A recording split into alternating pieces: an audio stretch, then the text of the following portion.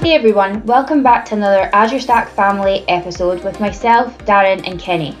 In this episode, we discuss the imminent launch of Azure Stack HCI. We talk about the use cases with a focus on AKS. Kenny delivers a great explanation of how to differentiate between Azure Stack Hub and Azure Stack HCI. We clarify licensing and commercials for Azure Stack HCI, as well as clarify what disconnected and connected mean when applying those terms to HCI and to Hub. Kenny shares his setup for testing Hub with ASDK and HCI with WS Labs. Azure Arc, of course, takes up some of our discussion, and we talk about the Microsoft and Dell Technologies Centre of Excellence in partnership with Borden Arrow IT in Germany. This episode is full of really valuable content, and I hope you enjoy it as much as I did. Hey guys, welcome back to the Lisa at the Edge podcast. How are you? Wonderful. Good. Yeah, all good. Thanks for having us again. I really appreciate the effort you guys have gone to for this. Kenny's even put up his Christmas tree. Yep, let's show off our jumpers. Well, it is December. Yeah, it's not, but it is. Yeah. Oh yeah. By the magic of technology, it's December. Yes. Yes. For those listening on the podcast, Kenny is dressed as Santa Claus, with a tree in the background. And I've got a Christmas jumper with a candy cane that says "Oh Snap," which I like, and a headband that says "Jingle Bells." And Darren's rocking a green. What is that? Is that a polar bear? You know, so I am giving my team all the support they can get right now. There you go. It was the brightest Christmas jumper I had. It is, yes. It's a Celtic Football Club Christmas jumper, green with snowflakes, and a polar bear with shades on and a hat. Glasses on. Spot the weed. Well, now I'm glad I didn't wear my blue R2D2 Christmas hat because the blue and the green would be in conflict. Yes, it would be in conflict. Well done, Kenny. Yeah. It's like we're all on the... You know what? I love the fact that we've got a really good mix of like red, green, gold, and white. It's like the perfect Christmas colours. Exactly. Okay, so it's been a while since we've last caught up, right? Because I took a break. So it has been a good few months since we caught up. We talked about the Azure Stack HCI announcement. So that was after MS Inspire, but we've obviously had MS Ignite as well. And yeah, good few months have gone by.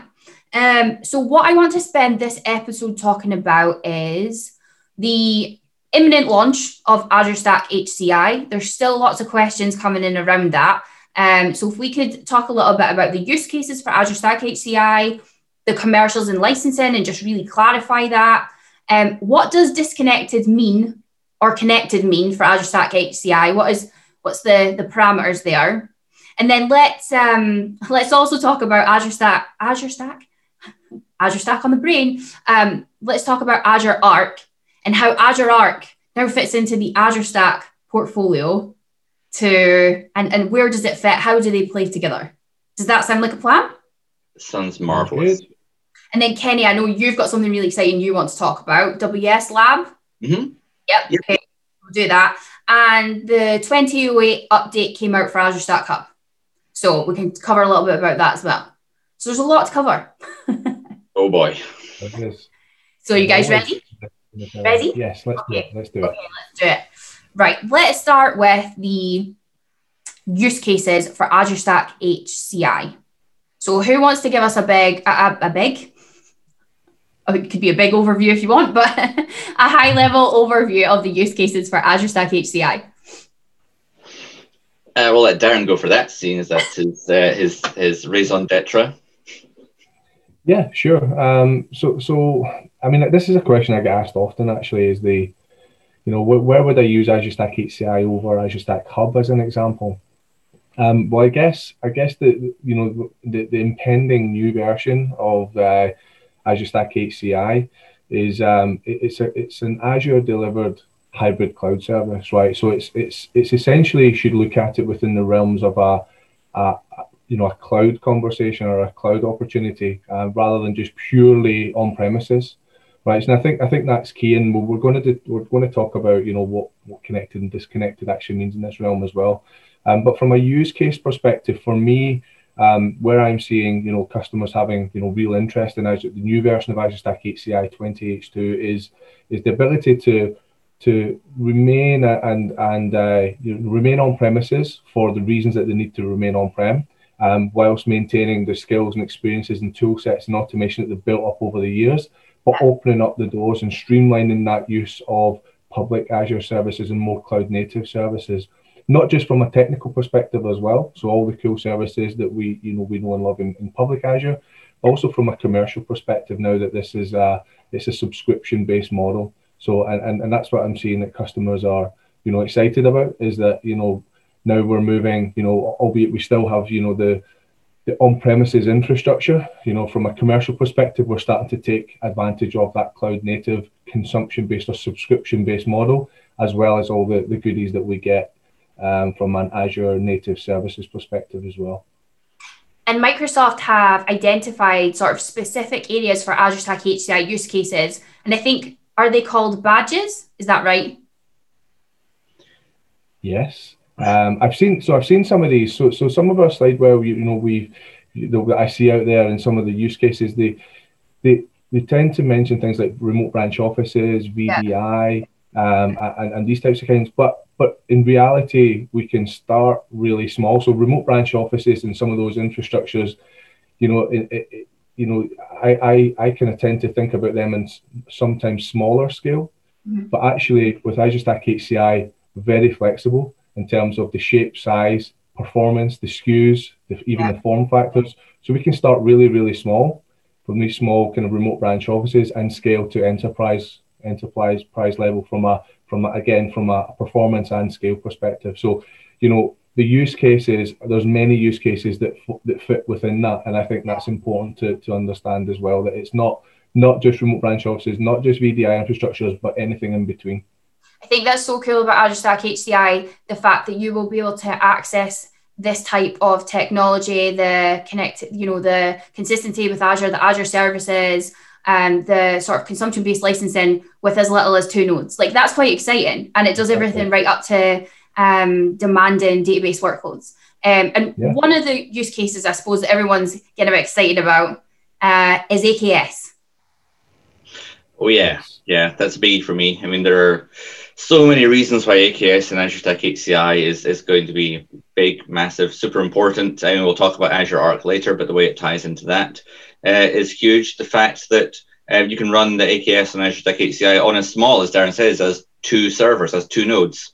That's pretty incredible. That's unique, actually, I think, in the hyperconverged market, being able to be supported in 2 nodes. I think for anyone else, you have to start at 3. So the very small scale footprint and the ability to scale up from there, running your Kubernetes services on Azure Stack HCI repeatedly, consistently is awesome. I mean, I've got AKS deploying into my home lab just now on Azure Stack HCI, and it's one command to create my cluster for deploying the Face API cognitive service into that. That's nice. That's easy. That's straightforward. And I'm not that smart a guy, so I need simplicity. I need it to be easy. So do we want to just talk a little bit about what exactly AKS is, how it's on, what you would use it for in Azure Stack HCI in terms of containers, and just sort of give the sort of 101 level of what it is and what it will allow you to do? We can. Actually, you know what? Would we be able to have a quick discussion back and forth about Azure Stack Hub and Azure Stack HCI still, just to settle on them? Yes, I think that would be helpful. I think that's still the most common question I get is, when do I use Hub? When do I use HCI? When do I use Edge? What are these different things for? Where do they fit in the portfolio? And I guess for me, Azure Stack Hub it's very specifically for when you want to use Azure, but you can't. For some reason, you want to run things in the Azure way. So you want to use Azure operational model. You want to use Azure development mechanisms. You want to hire in Azure people to run your Azure workloads and services, but you're not able to do it in a Microsoft data center. And what Azure Stack Hub does is it brings that Azure piece on premises, or actually to wherever you want to run it. And it's not just bringing the infrastructure, it's bringing the management plane, it's bringing Azure itself to where you need it. And to run it, and that's super complex, right? Because running a cloud is not easy. Running a cloud is really hard, and Azure Stack Hub makes it pretty straightforward there. But it's very specifically for those Azure workloads, and you need to be an Azure operator to run it. You need to be able to deploy Azure services and run them in the cloud native way. This is not a traditional on-premises virtualization platform. I think that's a really good clarification. So when you were saying like managing and running a cloud is hard, when we say that, we are talking a cloud like Azure or, you know, AWS or Google, etc. We're talking about that type of cloud. Oh, absolutely.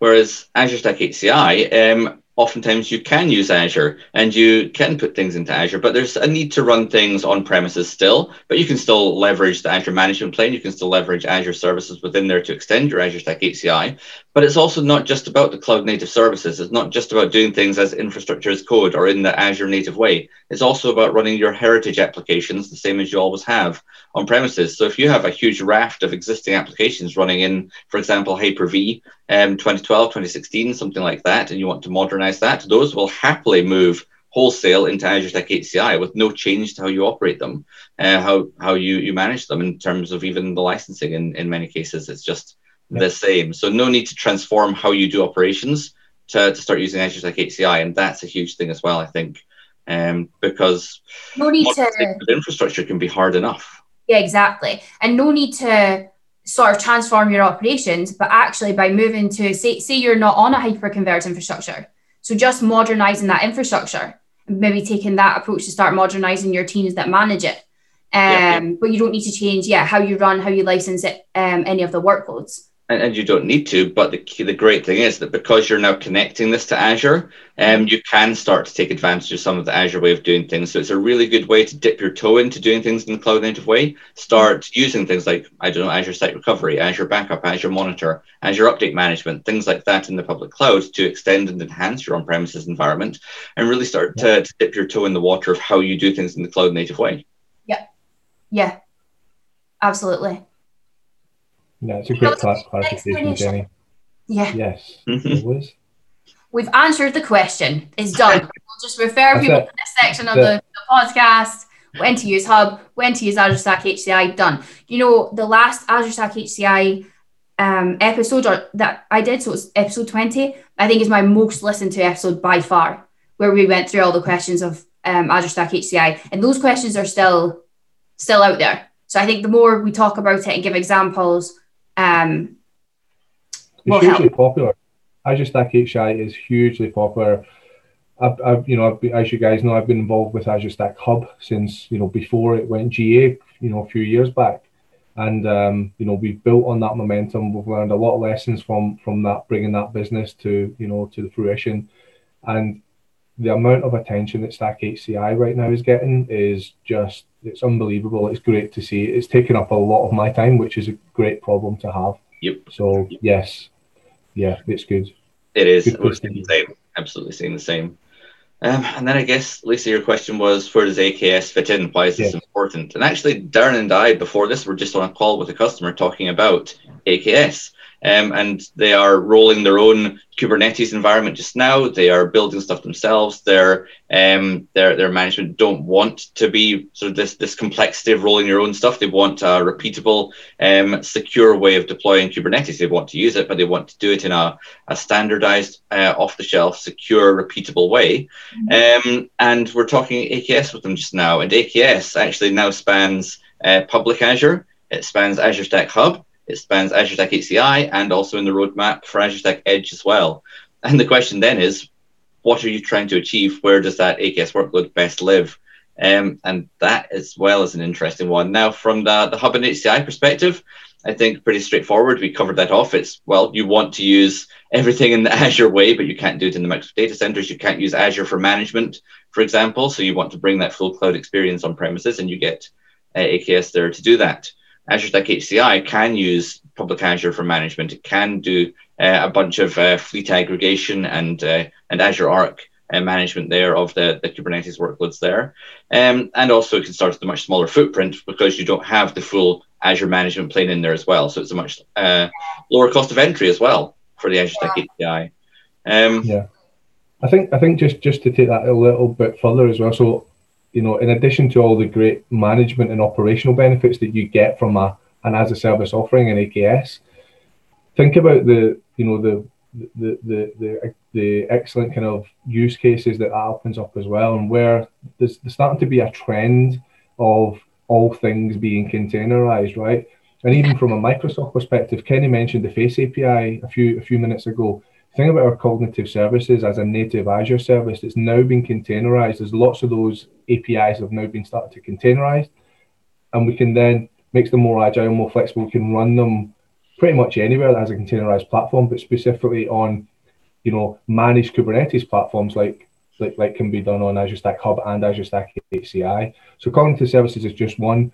We're going to talk a little bit about Arc later on, but again, from the data services piece on Arc, containerized SQL managed instance, containerized Postgres hyperscale, you know, so having a managed Kubernetes environment is future-proofing you and enabling you, getting you ready to onboard in a more streamlined and easier fashion these more cloud native services. In addition to, of course, any containerized apps that any customer organizations done themselves. But also any traditional applications as well. So if you have things running in VMs, they just run alongside within the same Azure Stack HCI environment there. There isn't a differentiation drawn between where you run your cloud native, your containerized AKS applications, and where you run your, let's say, Windows Server 2008 virtual machines.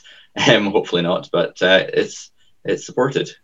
That's super powerful, isn't it? And actually, let's just clarify the 2008 being supported and what we mean there. So one of the big announcements is similar to Hub and similar to moving your workloads to Azure. If you're moving 2008 workloads that you've, for whatever reason, not been able to upgrade yet and are struggling to, if you move those workloads onto Azure Stack HCI 20H2, you get, is it still 3 years of... Two more years. So 3 years from January this year.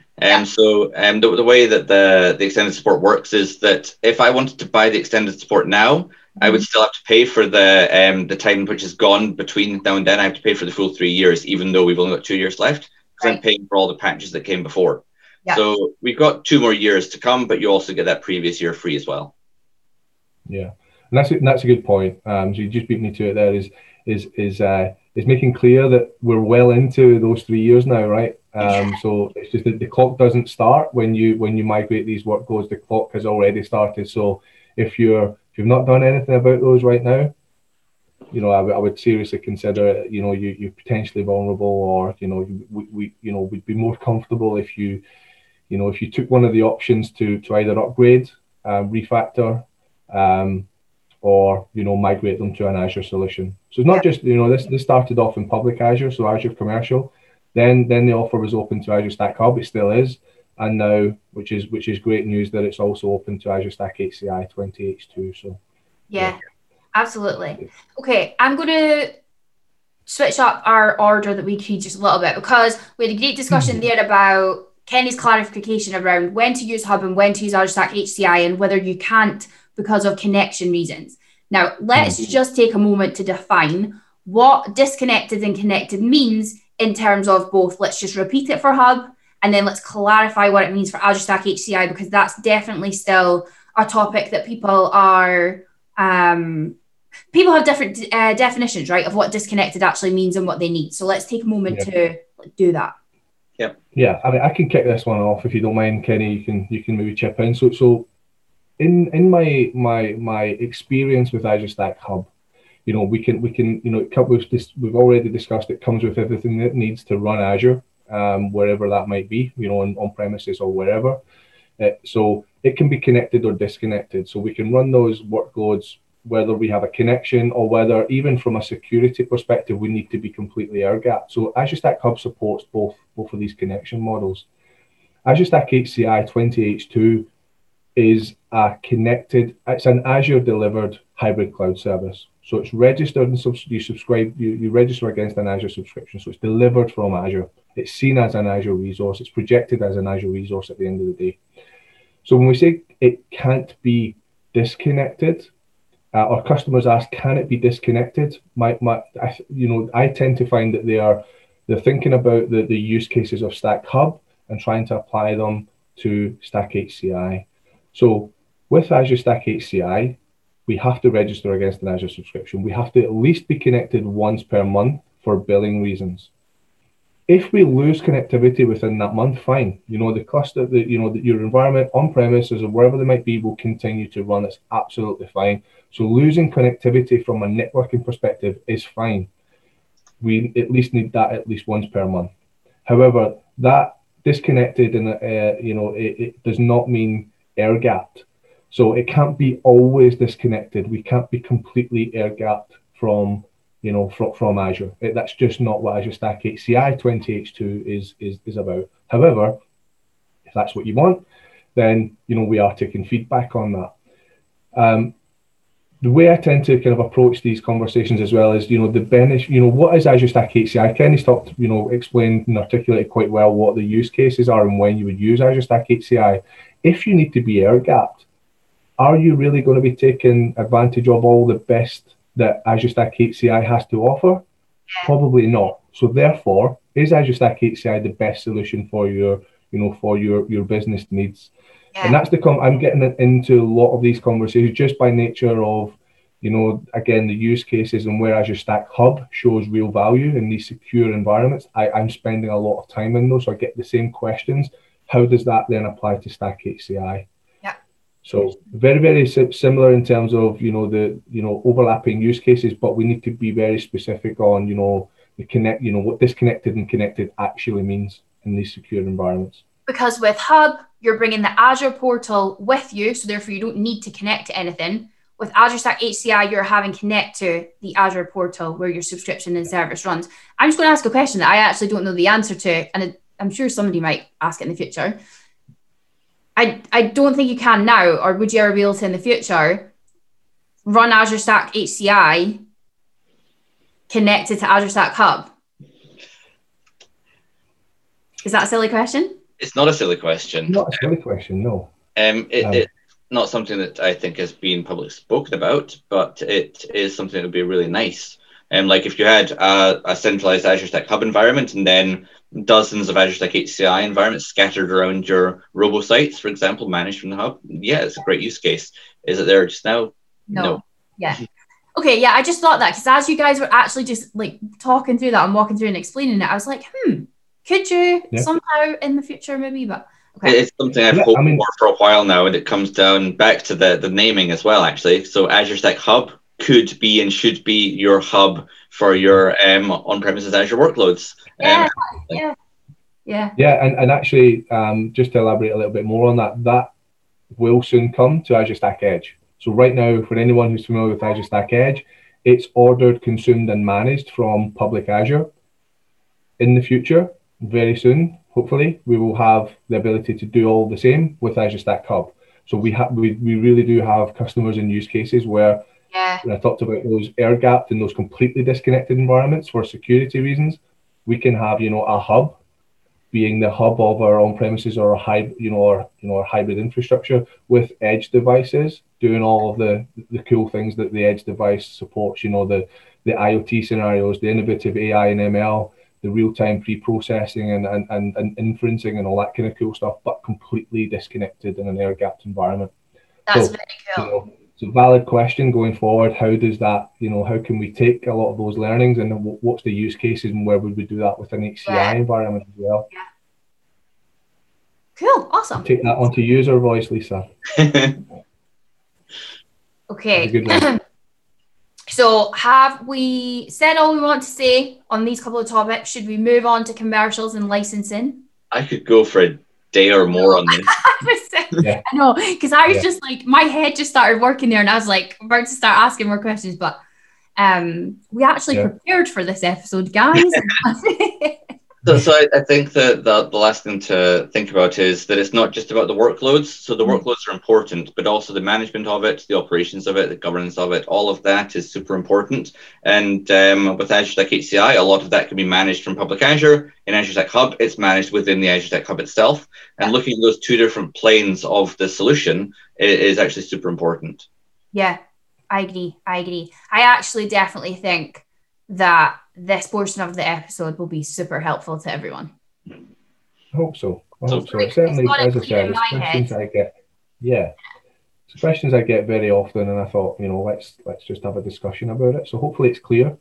But yeah, If anyone does have any other questions, let us know. Hit us up and ask us. Right, okay, I feel like everyone's avoiding the topic of commercials and licensing because it's potentially not the most exciting. I love it. Do you know what? We had questions on this in the last episode, and they are questions that still remain. So I think we should just, again, try and do what we've done with the other topics and just explain the commercials and licensing of Azure Stack HCI. Yeah, can I do that? Yeah, you should be very excited for it. So okay. You go for it, Santa. So let's first of all talk about the commercials of Azure Stack HCI as was, the ghost of Christmas past of Azure Stack HCI, as it were, everything that's come to now and to the present. Is basically, if you wanted to run Azure Stack HCI, the operating system that you installed was Windows Server 2019 Data Center, and you paid for Windows Server 2019 Data Center licenses on all the hosts that you ran. With that license, you got all the features of Windows, you got all the features of Azure Stack HCI, and you got your Windows Admin Center licensing as well. And that was that one license that you needed to run absolutely everything.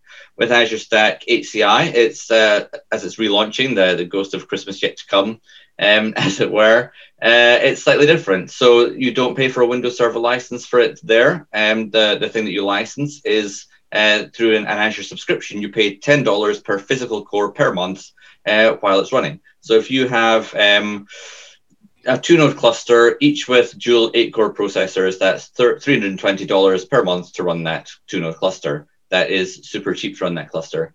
That's the cost of it. That's the cost of running Azure Stack HCI there. If you want to run workloads on that, there can be additional costs. So if you want to run Windows Server virtual machines on that, then you have to pay for those Windows Server virtual machines. If you run a lot of them, you may pay for that Windows Server Data Center licensing as well to get unlimited virtualization rights. That's a choice. But while with Azure Stack HCI of Christmas past, you had to have that Windows Server license, with Azure Stack HCI in the future, you actually don't. So if what you wanted to run was just Linux workloads, actually the core use case here I'm thinking is for AKS. If what you're buying Azure Stack HCI for is AKS specifically to run Linux containers, then there is no Windows Server license cost there at all. You're just paying that Azure Stack HCI cost.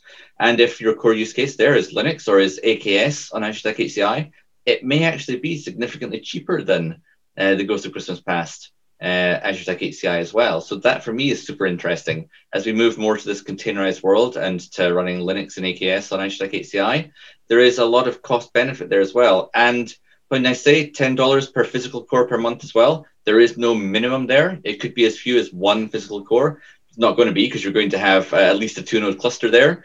But let's say you bought two-node cluster with dual 8-core processors in each, but at the start you only needed a handful of cores there. You can disable a bunch of those unused cores in the BIOS and the UEFI and only be reporting on a subset of them, and then start bringing them online as you need them. That's a form of scale up there within your Azure Stack HCI cluster. So you can start off super, super small from a hardware and from a licensing perspective and scale it up as you need it. And that's super cool because with the Windows Server version, your minimum was the 8-core license packs, right? You can go smaller now. It's flexibility. Cool. Very cool. That's, I mean, yeah, I couldn't have put that any better myself, to be honest. I think you've pretty much covered everything there.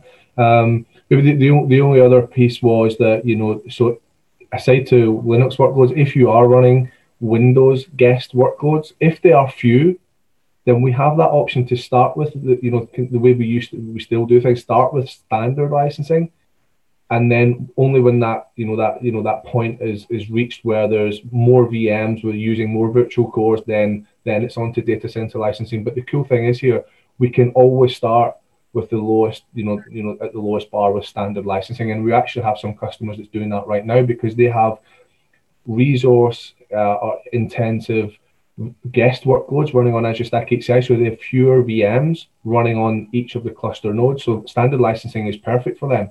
Whereas if they were to move to the kind of traditional model or the Ghost of Christmas Past model, it's data center licensing. That's it, because they need that for the hypervisor, they need it for the software defined elements of the infrastructure as well. So no, that's very well put. The way I see the commercials on Stack HCI, and this is very kind of dumbed down, but in a kind of just at a very high level, I see it in 3 or potentially 4 main buckets, right? So there's the first piece is the hardware and all the associated costs. The second piece is the Azure HCI subscription model. And the third piece is any guest or any licensing that you bring with you for those guest workloads.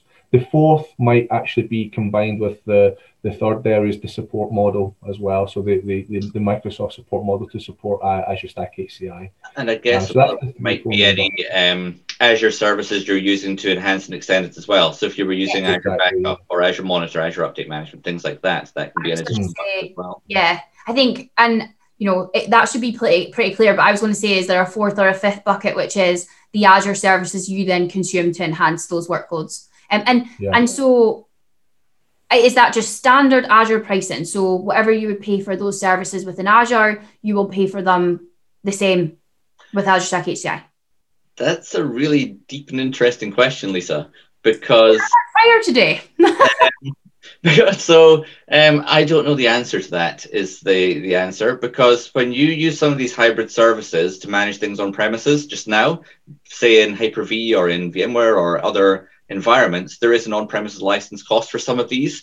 If you're using them to monitor and manage Azure services, there is not. Things running in public Azure, they're just included as part of that because they are Azure services. Azure Stack Hub takes advantage of that. So if you have Azure Stack Hub running on premises and you're using some of these public Azure services to monitor or manage or do things in there, then often that license cost is waived because they are actually Azure VMs and they're as such by those services. So there's no cost to them. Will Azure Stack HCI get the same benefit? I don't know. But I like to throw it out there. Every time it comes up, I like to throw it out there just to... That is a good point, because Azure Monitor or Azure, tagging, governance, policies and whatever, they are used to running on Azure VMs, Azure IaaS VMs, right? So that's what they've been sort of created to do, and that's what they do, and that's it. But if you're then asking them to monitor virtual machines that you have that are not Azure VMs, then it would make sense that, I could understand why there might be a slightly higher cost. It would be good if there wasn't, obviously, for everyone. But yeah, that's interesting.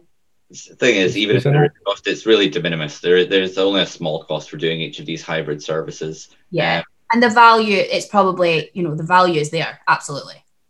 Yeah. So, think about, and I don't know the definitive answer to this one either, to be honest, but the fact that HCI is projected into Azure as a first class resource, it is an Azure resource at that point in time. So you would expect that, we should have benefits there. I can take that one offline outside the podcast. I know we're going to come on to Arc eventually, but there's benefits to be had there as well via Arc. So if you onboard if you project a server that's on premises into Azure Arc and you start to utilize, for free, you can start to utilize role-based access control, tagging, and organizing via just the resource groups and so on.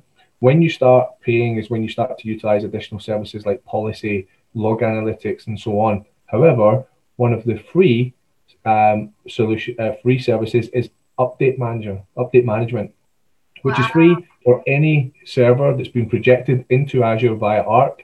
Update management is free. So like Kenny said, there's no one rule fits all here. I think there's definitely benefits to be had in different types of scenarios. So the hybrid ecosystem is a great place to be at this point in time, and lots of value and lots of benefits for our customers. Let's talk about Arc. Let's do it, because I still can't quite. So what you just said there makes absolute sense. If you project an on-prem server into Arc, I get that bit. Well, if you project a virtual machine that's on an Azure Stack HCI 20H2 into Arc to manage, where and how do you manage it? Do you manage it through Azure Arc, or is because Azure Stack HCI OS is in the Azure? Talk me through that, because I'm not quite. Let's say 95+% of your management is done in Windows Admin Center.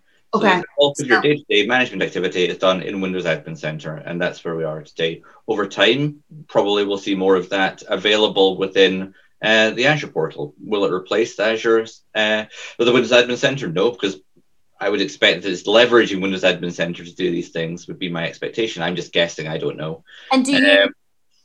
Sorry, on you go. So Azure Arc is there as an aggregation layer, as a way to start taking advantage of tagging and policy and governance and things like that. But your core management of the platform and the workloads on it is done through Windows Admin Center, I would say. Okay, so to take advantage of tagging and logging an update manager, those servers have to be projected to Azure Arc. So Arc is baked into Azure Stack HCI natively, let's just say, for want of a better phrase. So yes, and in the very near future, following GA, we will have the ability to create, read, manage, update VMs from Azure to our Azure Stack HCI clusters wherever they are in the world. And Arc is essentially the brains behind all of that. Right. So yeah. But Arc actually, a bigger beast. Arc is not just for server management as well. This is where it gets super exciting and interesting for me, because Azure Arc, well, it's a suite of capabilities right now. The ones announced are the Azure Arc for servers, which we just touched on, Azure Arc for Kubernetes, and Azure Arc for data services are the three announced just now. And it's a portfolio. More will come in time, giving different capabilities. But the Azure Arc for Kubernetes, what that's designed to do is to bring consistency to your application deployment across different environments. So if you had a Kubernetes workload running in EKS, GKE, AKS, AKSE, lots of different Kubernetes environments, you could have one consistent deployment mechanism for that for your developers, for example. So it's not designed to replace the infrastructure. It's designed to bring consistency of deployment across the infrastructures.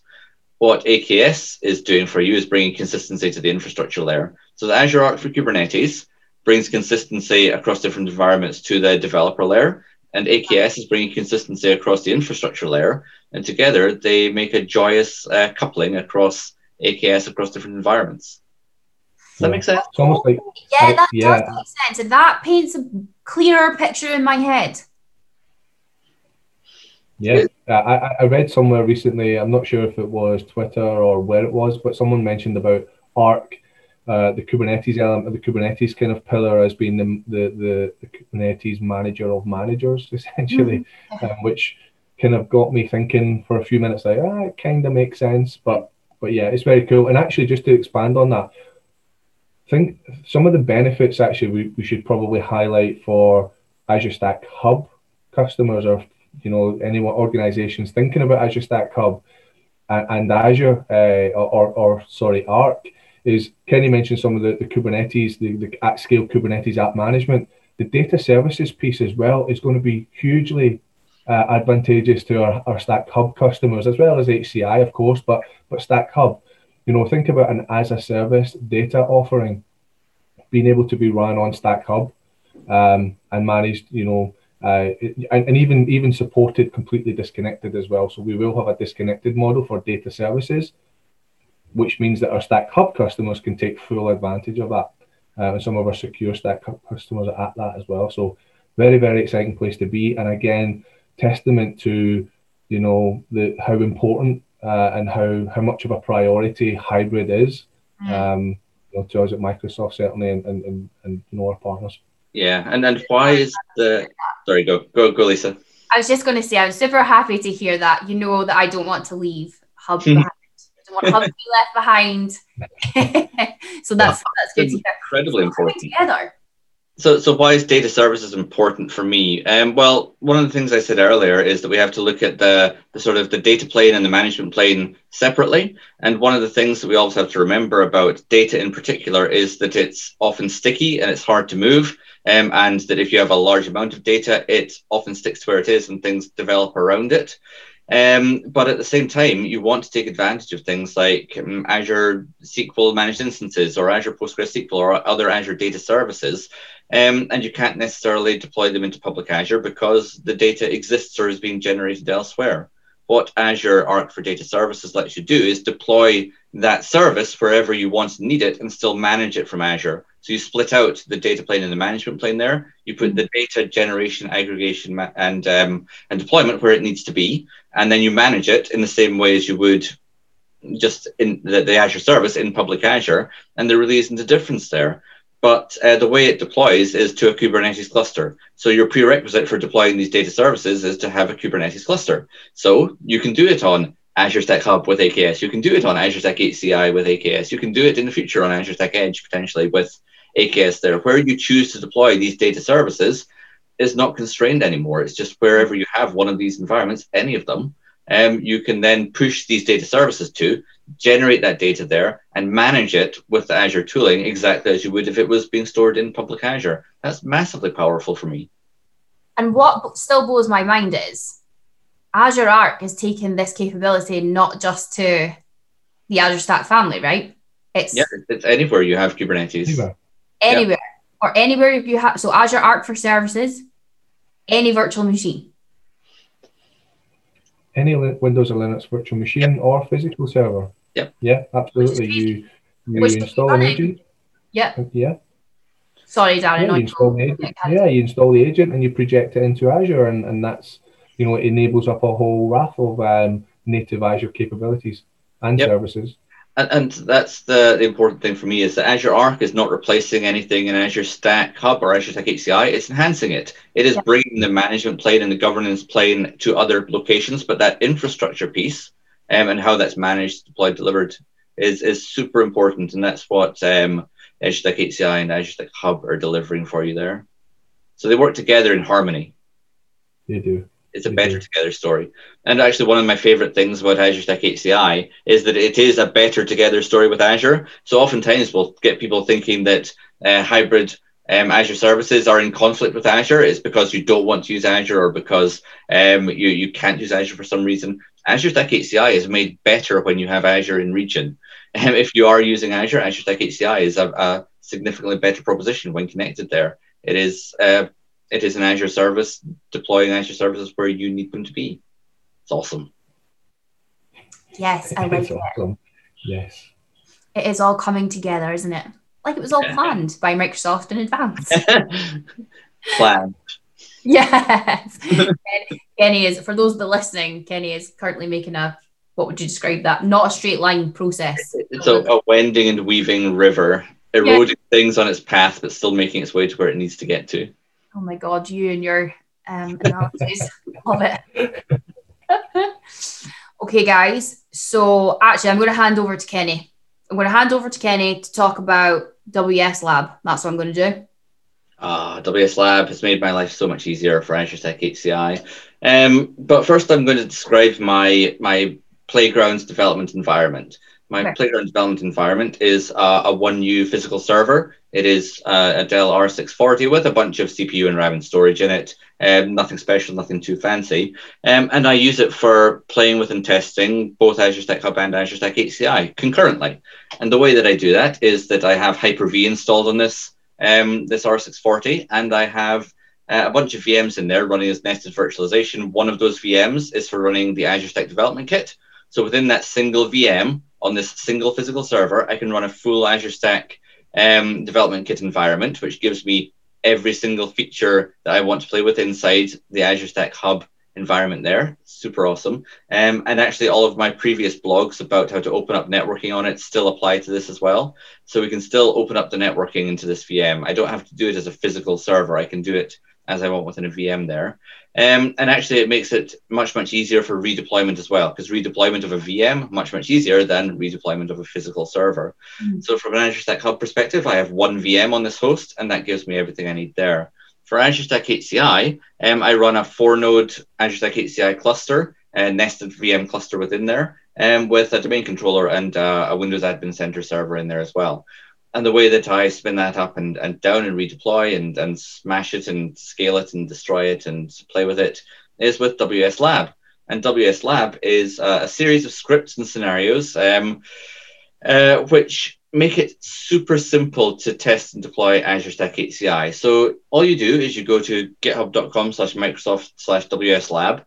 You download a series of scripts which are numbered 0, 1, 2, 3, 4.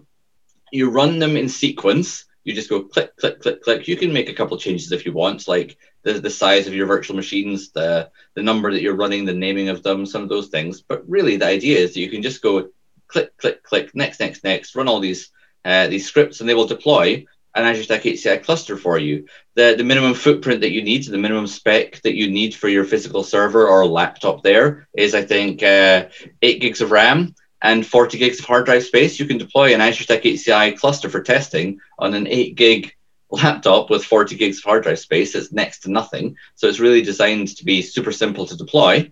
And then after you've deployed the core infrastructure there, the core cluster, you choose what scenario you want to deploy. So there's a whole raft of scenarios within the WS Lab GitHub, and you choose what you want to do. So for example, if you wanted to deploy AKS in Azure Stack HCI OS, you choose the scenario for that, you take the script for that, you run it, you let it go. When it's finished, you have AKS running there.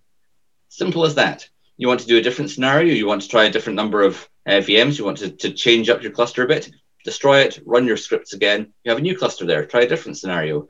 Basically, anything you want to test in Azure Stack HCI, old or new, and the AKS service within there as well, and connecting it into Azure Arc in beta is available within this super simple, easy to use, easy to consume repository there. Get going. Even better, that's all from a nested virtualization perspective. There's also now the capability to use the Windows Deployment Toolkit, the bare metal deployment toolkit, to do this on bare metal as well. So if you have a small scale Azure Stack HCI cluster and you want to deploy it through automation repeatedly, consistently, you can do that with WS Lab as well.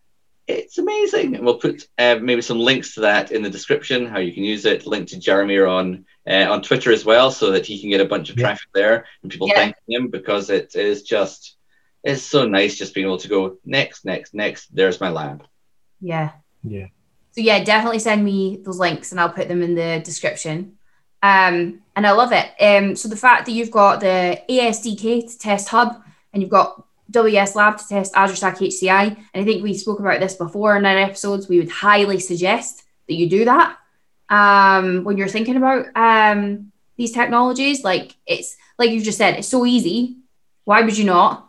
And test so that you can plan for how you're going to use them. Yep. Yeah, absolutely. Awesome. Very cool. Very cool. I like it. Darren, do you want a WS Lab for your Christmas? I do. No, what I want even more as a prereq is one of those One U servers, Kenny. Oh. I can have it. Having these servers, Platinum 8260 procs and 768 gigs of RAM and some SSDs makes life quite joyous. Come work at Dell. No, stay with Microsoft. We're a good team. As a partner, I think you should sort it out with one of those servers, Kenny. Maybe we'll see about remote access. Yeah. Shoot it. Yeah. So, I guess slightly changing tracks. I think we're going to talk a little bit about a little bit about Azure Stack Hub actually, and I, on the a kind of similar kind of scenario in the sense that I'm still asked about how can I get started on Azure Stack Hub. So Kenny's mentioned about the SDK and how easy it is to install inside WS Labs on some hardware there. There is lots of foundational information as well, foundational materials that we've been continuously keeping up to date over more than a year now, I'm sure. So if I can't remember the exact link, but favorite search engine, just have a search for Azure Stack Hub Foundational, and you will get a link to GitHub, which then has lots of slides, workshops, and a video series as well that's on YouTube at this point in time. So, to back up the environment that you've got physically with or virtually with WS Labs and the Azure Stack Development Kit, there's lots of materials as well to back that up and get you started. Which kind of might lead us into, Kenny, the Center of Excellence. Center of Excellence. So yeah, you can talk about it. Well, so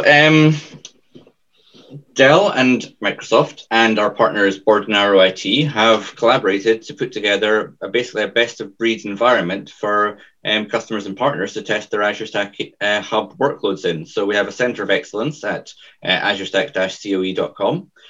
which you can sign up for proof of concepts. You can also do validation as a service. So if you're an ISV who has an Azure Marketplace item and you want to test if that will work in Azure Stack Hub, we operate a validation as a service offering out of there as well, to allow you to do this. And this is running on an 8-node all-flash, really high performance, really best of breed Dell Azure Stack Hub within a really incredibly well-managed environment there.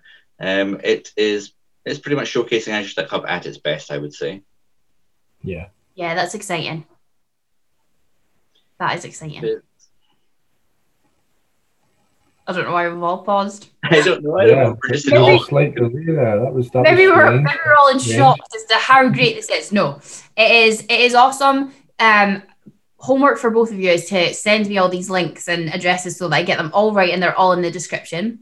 So Kenny, do you just visit that website and then is there instructions on how you can... There's a form you can fill in on the website in German and in English. Awesome. Yep. Yeah, that's a really powerful offering, both for customers and for ISVs. And Dino does a great job, like you say, of managing them so that you can just focus on what it is. Well, Dino operates this as a production environment. So you know that when you're testing your workloads on it, this is as it would be in production. This is managed as it should be and would be when running live. It's not just a bit of spare tin that someone had lying off to the sides that you can see, this is kind of what it's like. This is showcasing the best of Azure Stack Hub. Yeah. Awesome. Okay, so lastly, do we want to just do a quick fire update on the 2008 update for Azure Stack Hub?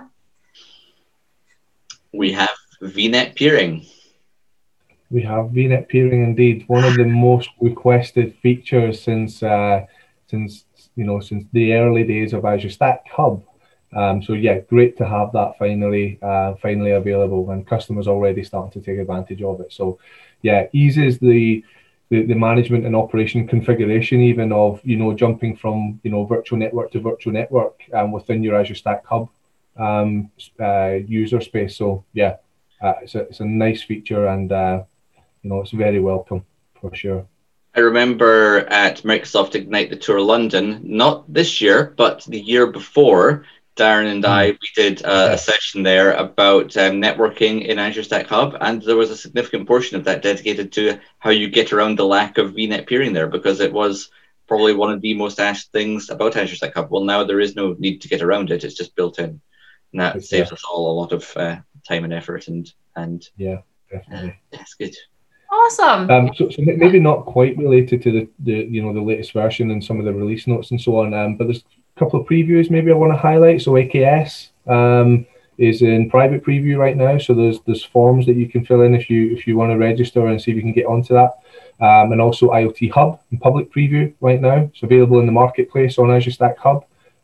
So if you've got those edge use cases, and you've got latency requirements where a hub capturing with IoT Hub running on Azure Stack Hub, capturing those and ingesting those device and other telemetry, then it's potentially a compelling solution for you, and very, very easy to download and install on Azure Stack Hub. So couple of just shout outs for those two preview features for me. Yep. Awesome. Yeah, good one, Darren. Okay, guys. Well, shock horror. We've managed to speak for an hour about Azure Stack. Can we go for another hour? We will have a follow-up session, as we always do, early next year. So if you've got any questions following this this episode, let us know. We will do our best to answer them. Obviously answer you directly in real time. You don't need to wait until the next episode, but we'll keep the questions for the next episode. And I just want to say, guys, well, I suppose I should say Merry Christmas. Happy holidays. Hey, Merry Christmas. Merry Christmas, everybody. Thanks for having me. I hope you have a great COVID compliant Christmas celebration. We will. We will do, of course. Okay, guys. Thanks again so much. You. Stay safe, everyone. Bye-bye. Thank you. Bye. Bye. Thanks again for tuning in to another episode of Lisa at the Edge. If you like my content and you want to show some support, please check out my Patreon or buy me a coffee. The links are in the description below. Thanks again for listening. See you next time.